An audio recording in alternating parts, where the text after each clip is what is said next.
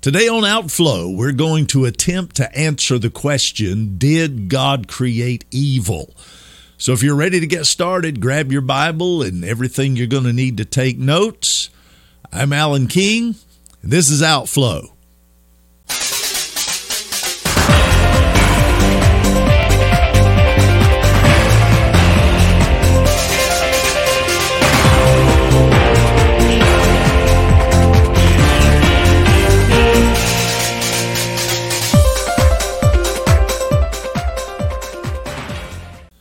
Did God create evil? I think that most folks would conclude that the answer to that question would be, well, God created everything else, so he must have created evil. But I don't think it's that simple. There is a puzzling verse in Isaiah 45 that reads, I form the light and create darkness. I make peace and create evil. I, the Lord, do all these things. Again, that's Isaiah 45 and verse 7. One of the first issues that we need to define in talking about evil is the nature of evil. What exactly do we mean when we say that something is evil? Now, many people use that term evil to define any type of disaster or bad thing. And I think that I would use it to define immoral behaviors such as murder, abortion, or torture. So how do we answer this question, did God create evil? Think about that. Did he, the creator of the universe, create evil? I'd like to look at four common, there's some tricky areas that need to be, I think, dissected in order to answer this question. And I want to look at those. First of all, there is the area of ontology and epistemology. The ontology and epistemology of God and evil. These terms, ontology and epistemology, are philosophical terms, but they're important to this area of conversation. I don't think that you can neglect philosophy, because bad philosophy often leads to bad theology. First of all, let me define the terms and how they play a role in this discussion about God creating evil. Ontology is the study of the nature of being. It deals with how we know something exists. For instance, we would say, does ice cream exist? How do we know ice cream exists? Now, these are ontological questions that deal with the nature of ice cream's existence and how tragic life would be without the existence of ice cream. Now, that's coming from a personal perspective. But then epistemology deals with the theory of knowledge. This area deals with how we know something to be true, which is the nature of such and such. To use our illustration of ice cream, ontology would ask, does ice cream exist? Whereas epistemology would say, is ice cream good? Can we know that ice cream is delicious? So a created thing would deal with the area of ontology, whereas the nature of the thing would deal more in the area of epistemology, more or less. Now, when we talk about God creating everything, then we must understand that God created literally everything that exists, including the potentials to do certain things. However, if we grant the existence of human freedom, then God is not responsible for the actions that people take. Yes, God provides the means and the conditions that can lead to a person's actions, and God knows the free actions that a person will take. But the person, we are responsible for our own actions. Now, I know that is not popular in our current culture, because our culture says that nobody's responsible, or rather that everybody else is responsible, that I am not responsible for my actions, or for either for what I do or what, but the fact of the matter is, we are responsible for our own actions. Therefore, God created all things, and God created the conditions where a person could do good or evil. But God did not create evil because, and here's the main reason, evil is not a thing to be created. It's not like a virus or a slab of concrete. Evil is an attribute. It is a personal rejection of the good which is an attribute of God. And then tricky area number 2 deals with the moral character of God. God is thoroughly identified in the Scripture as being the ultimate good. John tells us that God is love. 1 John 4:8, God is love. Scripture also indicates that God is absolutely holy, which means that He is set apart. He is absolutely pure. Absolutely pure. One of my favorite authors, Judson Cornwall, addresses this. He talks about the otherwiseness of God. That everything that we are, God is totally otherwise. And above everything else, He is holy. He is the ultimate holiness. He is absolutely holy. And He is totally set apart. He is nothing like us. He is totally set apart. He is totally and absolutely pure. And there are several scripture references that indicate that. So since God is the absolute good and the absolute pure, it is false to claim that God does evil. In fact, James, in James 1, verses 13 through 15 said, "Let no man say when he's tempted that I'm tempted by God, for God cannot be tempted by evil, nor does He Himself tempt anyone. But each one is tempted when he is drawn away by his own desires and enticed. And then when desire has conceived, it gives birth to sin, and sin, when it is full grown, brings forth death." We have the option to say no. We have the option over our choices. James answers the question for us in great detail about God's relationship to evil. God cannot do evil because God is the absolute good.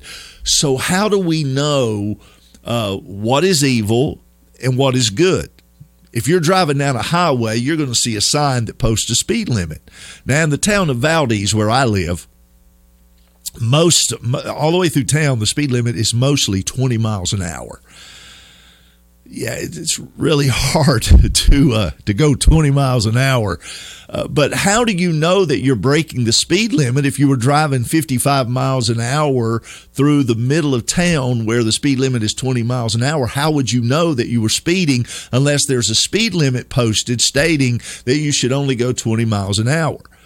The law must exist before you can know if you're breaking the law. Moral standards have to exist before we can know that we're doing evil. Objective moral standards come from God. Again, evil is not something to be creative. It is not a thing. Evil stems from a rejection of God's moral goodness. Now, next we have to deal with what is known as, there's a Hebrew word, ra, which means disaster and evil. Well, let's face it, biblical interpretation is tough, especially when it comes to the original languages. Some individuals have spent their entire lives seeking to master the biblical languages, but are still left with questions. Now, if that's the case, should those of us with less training in the biblical languages not have much more humility when it comes to those terms? I think so. I don't know about you, but I am not an expert in Hebrew. I know enough to get me in trouble sometimes. But often Hebrew words can take several meanings depending on context.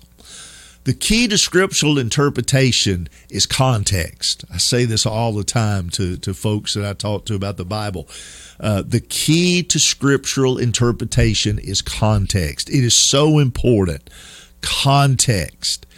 It is so important, especially when you're interpreting a confusing portion of the Bible. In Hebrew, one such example is a confusion that occurs with that term ra. R-A, the little apostrophe sign, A-H. This word is used many different ways in the Bible. In the King James Version, it occurs 663 times. 431 times is translated as evil. The other 232 times it's translated as wicked, bad, hurt, harm, ill, sorrow, mischief, displeased, adversity, affliction, trouble, calamity, grievous, misery, and trouble. So I think we can see that the word does not require that it be translated every time as evil. This is why different Bibles translate the verse differently. It's translated as calamity by the New American Standard, and in the New King James, it's translated disaster by the NIV, and it's translated as woe by the RSV. Yet English-speaking people often incorrectly assume an underlying meaning of sinister moral wrong and interject that into each use of that one Hebrew word. Ra is also the word used in Isaiah 45 for evil. However, I think this is important to see. This Hebrew word, and I know we're going a little deep, but this Hebrew word Ra is never translated sin, but always is something bad, something unpleasant or objectionable. Therefore, this word doesn't describe sin, but the results of sin. In Amos chapter 3 and verse 6, the word declares, "Shall a trumpet be blown in the city, and the people not be afraid? Shall there be evil in a city, and the Lord hath not done it?" Is God really the one who created evil? Again, I think it's important that we look at context. That's the key, context. What is the correct context of the Isaiah 45 passage? In Isaiah 45, verses 5 through 7, the word says, "I am the Lord, and there is no other. There is no God beside me. I will gird you, though you have not known me, that they may know from the rising of the sun to its setting that there is none besides me. I am the Lord, and there is no other. I form the light and create darkness. I make peace and create calamity. I, the Lord, do all these things." Now, the New King James here translates Ra as calamity. The King James renders it evil, while the NAS says disaster. Notice the context of the verse is dealing with who God is, that it is God who speaks of natural phenomena like sun and light and darkness, and it is God who is able to cause well-being as well as calamity. I think contextually this verse is dealing with natural disasters and human comfort issues. It's not talking about moral evil. Rather, it's dealing with calamity and distress.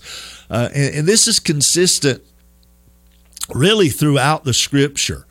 Also take note that Isaiah is presenting contrast. He speaks of light and darkness, well-being and calamity. The word well-being in Hebrew is the word for peace, shalom. So in the context, we're seeing two sets of opposites, light and dark, peace and non-peace, or well-being and calamity. The evil that is spoken of is not ontological evil, but the evil experienced by people in the form of calamity. So we can see here that the Lord is involved in calamity and problems in the earthly realm, but it is not a moral evil that God brings, but rather calamity and distress upon people. Of course, this raises other questions of why God would do such a thing, which is, I won't cover that here. Maybe that's for later on in another podcast. But doesn't disaster indicate something evil? If so, if God brings disaster, does that not indicate that God does something evil? No, not at all. God is holy. And if a people are unrepentant and are unwilling to stop doing evil, then God is completely justified in bringing judgment. That disaster is not evil if it is due to justice. It's like a parent who disciplines a child, or a judge who executes judgment against a convicted criminal. Disasters are sometimes the judgment of God poured out on an unrepented people. It's actually good for God to bring judgment as it coincides with his holy nature. And then the fourth and final of the tricky areas that we have to consider is evil being allowed to permit the ultimate good. So the final question that must be tackled is this: if God is good, then why would he allow evil to exist in the first place? Why would he create a condition where evil could even exist? The answer to that is really quite simple. God's allowance of evil is to allow a greater good. Now, what is that greater good? Love. Love. Think about this. For love to truly exist, it must be free. It must be freely given, freely received, and reciprocal between both parties. Think about that. God could have created us as robots or automatons, but that would not provide true love. The ultimate love was given in Jesus, who experienced the horrors of torture and experienced the just punishment that we deserved. He did so that we would have life eternally. The penalty of our eternal punishment was paid on the cross of Calvary. God lovingly confers his grace to everyone who is willing to receive it. His grace is freely offered and is freely received. That kind of love would not be possible if God did not allow the conditions that would allow evil to exist. A greater good has come. And one day, those who have trusted Christ for their salvation will no longer need to worry about evil, because evil will be vanquished.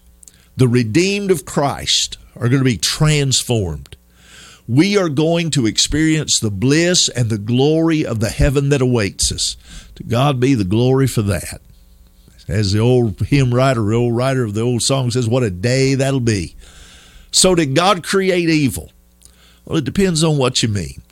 God created the conditions for evil to exist, but did so to allow a greater good, which is the free love that is experienced between the lover, who is God, and the beloved, who is us, and the spirit of love between the two. Evil is not a thing to be created. Rather, it is a condition that exists when a person or a group of people reject God's goodness and his holy moral nature. Both the Hebrew and the Greek words for sin in the Bible carry the idea of missing the mark. God has an ideal for his universe in which order prevails. He is a God of order. And this ideal is expressed in the Ten Commandments, which are a revelation of his character. The orderliness of God's universe is not that is produced by automatons. It is based on freely willed obedience. If all of his creation, all of his creatures had chosen to be obedient, peace and harmony, the antithesis of Isaiah 45:7, would now prevail. However, since some did not choose, the unpleasant effect of sin are the results. Sin has consequences. Let me say that again. Sin has consequences. God is responsible for evil to the extent that he set up the conditions of cause and effect. Man's aim at God's goal of perfection and order has been thrown off by sin and selfishness. But God keeps his target of righteousness before us all throughout his word. The closer we come to hitting that target, the more peace we enjoy. The more we miss it, the more evil we suffer. So God can say that he creates the possibility for both peace and evil as an inescapable consequence of a universe that is built on principles of order and casualty.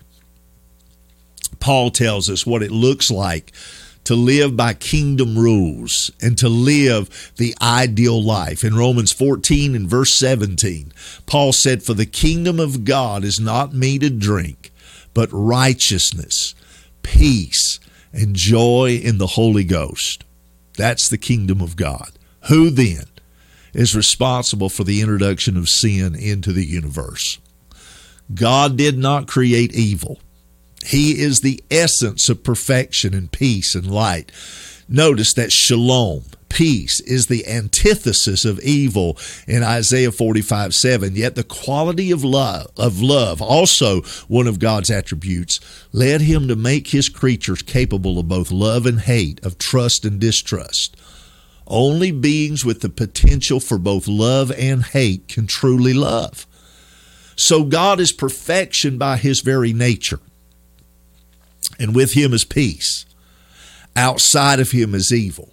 When we walk away from God and his precepts, we separate ourselves from God and we separate ourselves from all of his goodness. To choose sin, which God did not create, always leads to evil. That is, to that which is unpleasant, objectionable, malignant, which law of cause and effect God did create. He didn't create evil, but he created that law of cause and effect. In that sense, it can be said God creates evil, but only in that sense. Though we may have activated our option to sin, God has not closed off the possibility of our return. He helps us by his Spirit to steady our aim.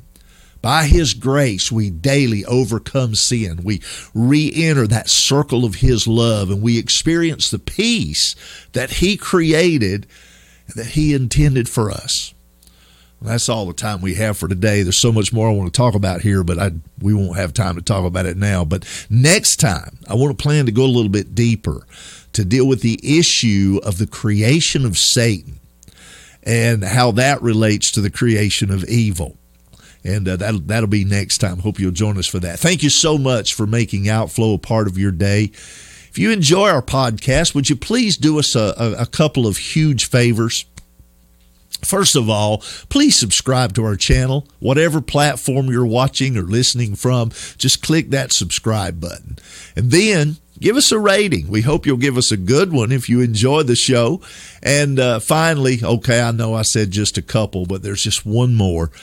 Please tell your family and friends about Outflow. We would love to have them join us as well. If you have any questions or topics that you would like for us to discuss from a biblical perspective, please feel free to send those to us. All you have to do is email them to us at outflow@outflow.online. That is such a simple email address. You ready again? Outflow@outflow.online. I'm Alan King, coming to you live from the studios of River of Life Church in Valdez, North Carolina, where I also have the privilege to serve as lead pastor with some of the greatest, lovingest, kindest folks in the whole wide world. If you're ever in the area, stop by and see us. We'd love for you to come by and worship with us. Thank you again for joining us today on Outflow. Now, get out there and be blessed. And while you're at it, be a blessing.